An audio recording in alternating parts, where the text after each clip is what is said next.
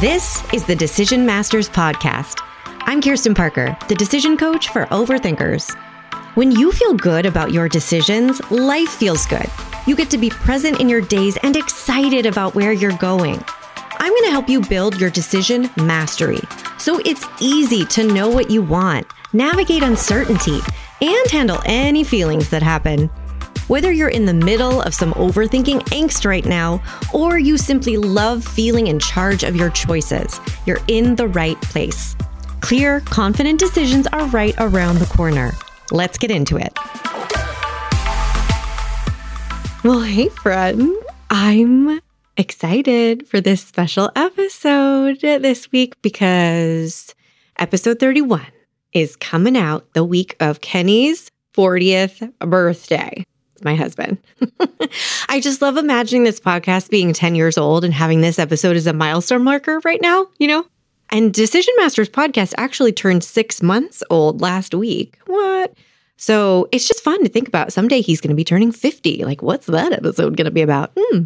So just as a little insider information for how we're celebrating, it's a little bit of a doozy this year. We're going all out. If you're listening real time and our guesses turned out correctly, we will currently, like right now, be in a city called Modena, which is in the Emilia-Romagna region of Italy. And Kenny's birthday will have been a couple days ago. And our plan is to eat the famous Michelin star chef Massimo Bottura's food for Kenny's actual birthday dinner because we're staying at the hotel that Massimo and his wife run. And I cannot. Like I just literally, we don't have to spend the entire episode talking about what we're going to eat while we're there, but we could, and I wouldn't be sorry about it. But I do bring this up for a reason, because planning this whole trip was a fascinating opportunity for Kirsten, the decision scientist, to observe, like, ooh, what happens when people with opposite decision styles get together and try to make a decision? It's really just a collection of decisions, right? And I know I'm not the only person on the planet married to or making decisions with someone who does not think exactly like they do. Wink. So today, I'm going to share the 4 things that stand out to Kenny and I when it comes to making this work. Because I actually asked him, I was like, why do you think we can make decisions even though we're basically opposites in that department? And he got to weigh in. Because we do have very different habits and preferences when it comes to how we make decisions. And this is a valuable skill to have if you're going to be making some decisions long-term with somebody else. And the truth is we have not, shockingly, always been able to have a friction-free experience of that. For a while, if we're being honest, I was just frustrated at him because I thought the way that I made decisions was right and good, and his was wrong and worse. So judgy. But I'm being honest, and I want you to be honest too. If there's friction in your joint decision making, I want you to check in on this. How much of that friction is coming from you outright assuming the way this other person operates is wrong? Because we do this. And I had to correct that misunderstanding for myself, that there wasn't a baseline better way to do things. Like either he was wrong and I was right, or vice versa. I had to let my own brain know, oh, we're not interested in seeing this situation like that. And that freed me up from at least 50% of the friction. So yay, do that. Plant that seed and take it with you into your next conversation about the vacation you're planning, or the plans that you guys are discussing for the house, or whether or not to say yes or no to your kids, asking if they can run a waffle truck. Yes, that's a real decision faced by one of my real amazing clients. And that was not actually a friction-filled decision. It was an easy choice. They obviously said, yes, go run your waffle truck. Amazing. So once you move through that initial hurdle, which is so normal, it's the friction born of humans being different. Once you move through that and you instruct your brain, we're not actually interested in spending a ton of energy on being upset that someone's wrong or judging someone, right? You can approach a decision as if you're on the same team. Even if you have different views, even if you want different things, even if you want to go about making this decision in totally different ways. So let me give you some context, okay? Kenny is a researcher stretcher. It's not an official term yet, but at some point I am going to update the quiz on my website so that you can find out what your decision archetype is. Because I think that would be so much fun. Because we all have these like ways that we like making decisions, that we're used to making decisions. And I'm not mad at that. I just want to help everyone know how to use their archetype to their own advantage and not get bogged down by common pitfalls. So keep an eye out for that. Maybe go to kirstenparker.com/quiz right now and see if I've done it. If I haven't, you'll just get to take the momentum quiz, which is also amazing. So win-win either way. But in essence, whether this ends up being the final name for this archetype or not, Kenny is this researcher, stretcher type of person. He is someone who likes knowing all of the options. He likes taking his time. He doesn't mind stretching a decision out. He would rather know he picked the best thing and got the best option, no matter how much time or work it took. And because that's his preference, it means sometimes a decision doesn't get made at all or gets made later. And he's up for that. That's fine for him because that's better than missing out on the best thing.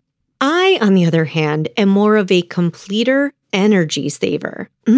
Loving these names, right? I want decisions to be good ones. Like I do want to make thoughtful decisions, but I really want them to be done, complete. I don't like a lot of open decisions at one time. I don't like a lot of undecided things in process. And if there are lots of undecided things, I don't want to be sending energy to them. I want to consider them hibernating, not cooking, right? I don't want them like draining energy or draining bandwidth in the background. And because this is my preference, I'm willing to choose something quickly, even if that means sacrificing quote unquote better alternatives. So take this opportunity, consider like, what are your habits? What are your preferences? What are your partners? And it's really easy to see how joint decisions can get tricky when things like these habits and preferences butt up against each other. And this applies to big stuff like house buying, trips to Italy, whatever, all the way down to like, when are we going to have dinner with so-and-so? Or I need boots. Let's get boots.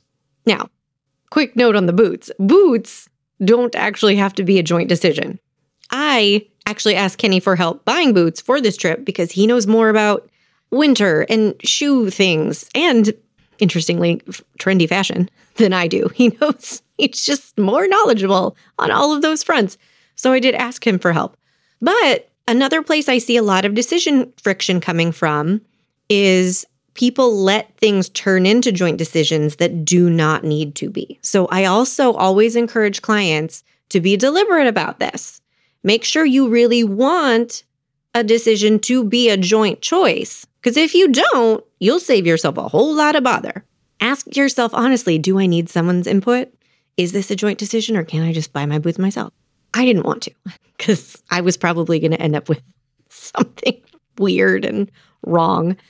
Okay, so we know I already gave you some pointers. Those are freebies. So check if you want a decision to be a joint choice or if you can just do it yourself and save yourself the bother. And check how much friction is coming from judgment of someone having a different decision style than you, okay? Those are freebies. But now I want to get into the 4 official tips for making a decision with someone who has a different decision style than you, different decision archetype, and you want to have as friction-free an experience of this decision as possible, all right? Tip number 1, decide what to appreciate. Okay, like I said, my default used to be to assume that my way was right and Kenny's was wrong. Shocking. I know you've never done this, but like, it turns out there are people in the world who just think like this, that we're right. I know, it's crazy. And I'm painting that with a broad brush here. I just didn't walk around my whole life thinking Kenny's wrong all the time. But when it comes to decisions, obviously I'm quite opinionated. So I needed to take that opportunity to realize that every decision archetype has merits. And this is your opportunity right now to decide, what do you want to appreciate about your own style of deciding? And what do you want to decide to appreciate about your partner's style of making decisions? It also helps to say this out loud. It's kind of wacky. Decision-making can be kind of like money and sex in our culture. They're very important, but we don't talk directly about them. But you can, and it makes a huge difference. So I want you to try naming this. walk up to your partner and say, hey, what I appreciate about the way you make decisions is X, Y, and Z. I guarantee they're not going to argue with you. This will not start a fight. This is only good things can happen here. Just don't expect them to immediately respond in kind with what they appreciate about you, okay? Don't put that pressure on them unless they listened to this very podcast episode as well, okay? With us, I appreciate that Kenny's decision style leads us to opportunities that I would never find because I would never go that far down any rabbit holes. I can't be bothered. But it leads to some really cool stuff. And about my own style, I appreciate the way I make decisions eases the process of planning because not every decision is open for indefinite angst. Like some decisions we're just going to make these and we're not even going to look at options. I like that because it's easy. Okay. Tip number 2, play to your strengths. All right. So now that you know why both of your decision styles are beneficial, capitalize on that. You can agree on who is handling which micro decisions within this larger decision. You can delegate. You can split it up. You can be like, this is what you're in charge of. This is what I'm in charge of. This is your game. This is my game. You can also chunk up decisions so that part of them is one person's responsibility because that's their zone of genius. And then part of them is your responsibility. When I worked as a project manager for a couple years at Kaiser Permanente in their educational theater department, which I bet you didn't know existed until just now, they used a system called Belbin Team Roles. And I loved it. I'll link it in the show notes because you might find it fascinating. I loved this company and I loved these people. And I loved that they utilized this tool. It was a really helpful system for understanding how you best work, what your zones of genius are, and especially how you best work in a team and in relation with a bunch of other people who have their own tendencies and habits. And it's British, and I like lots of British things. So the system made it easy to chunk up projects in this way. Like, this is the part where people called plants get to brainstorm and not hold back on exploring options and go down all the rabbit holes they want. And what this means is that during this part of the process, completer finishers, like me, don't pressure the plants to hand in their final answers because that's not what we're doing right now. It's very helpful. And you can do this same thing for decisions. Kenny's happiest place is down a rabbit hole, finding the best of the best restaurants for like risotto versus sandwich shop versus like hole in the water or whatever. And my happiest place is obviously making a color-coded itinerary that maximizes joy and efficiency based on train schedules and what time the sun sets, etc. So throughout this process of planning this trip, we played to our strengths. He did the stuff that was in his zone of genius. I did the stuff that was in mine. And that's how we're going to end up taking a boat from Venice to some other island to go to some random place for, I don't know, squid ink risotto maybe? And also why we are going to like move through the cities with maximum efficiency because we both played in our zones of genius, played to our strengths. Okay, tip number 3. Name your core values for the decision. Okay, so if you know me, you know I love me some core values. It's just such a useful decision filter. It makes everything easier because you decide in advance what matters most. And this can be so helpful to reduce friction in a joint decision if you name a core value or two for how you want to make this decision, what you're factoring in, what you're making important, and what your partner's making important. I've had clients joint deciding things like, what are we doing for the holidays? And let's green light the ADU in the backyard finally. And it's a freaking game changer before you get into the weeds of those multi-step decisions to know who's valuing what. And you can make these up. I want you to know you don't have to overcomplicate it. If you're building an ADU, your core values get to be whatever you're going to make important. So it could be details. It could be quality. It could be frugality. It could be comfort. It could be ease. It could be space.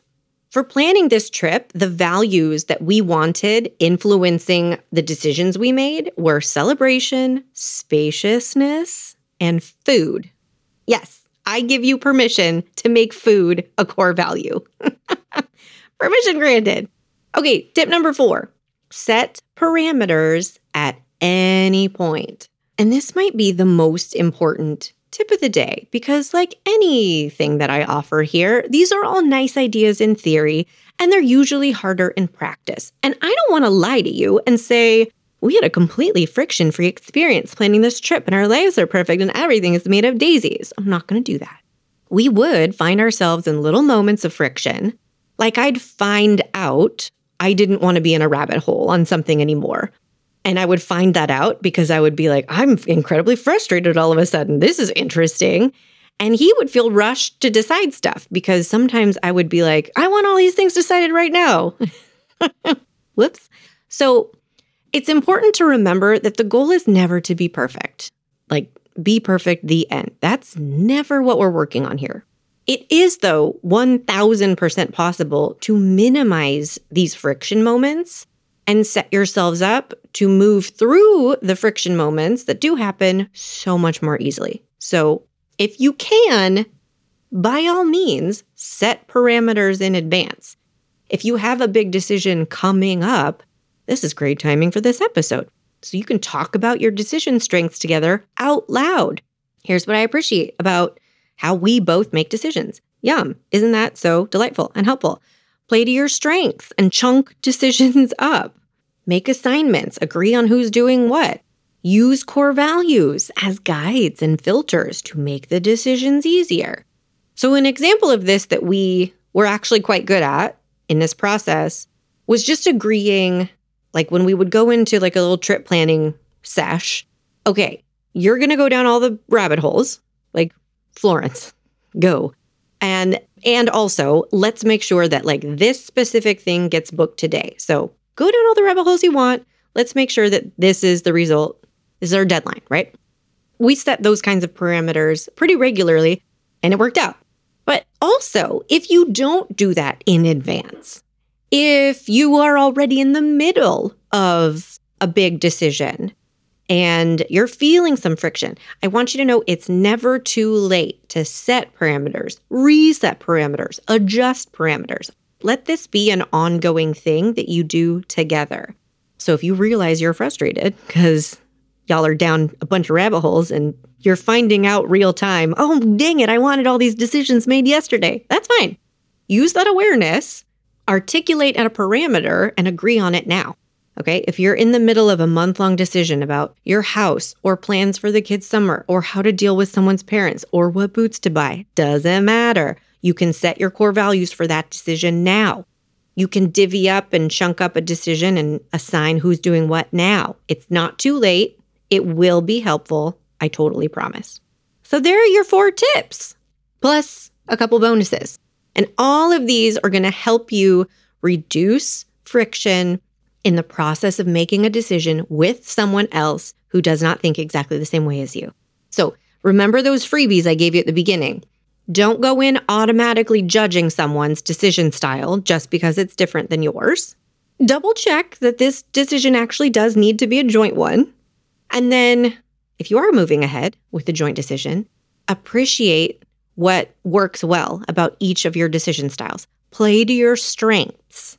Do what is in your zone of genius.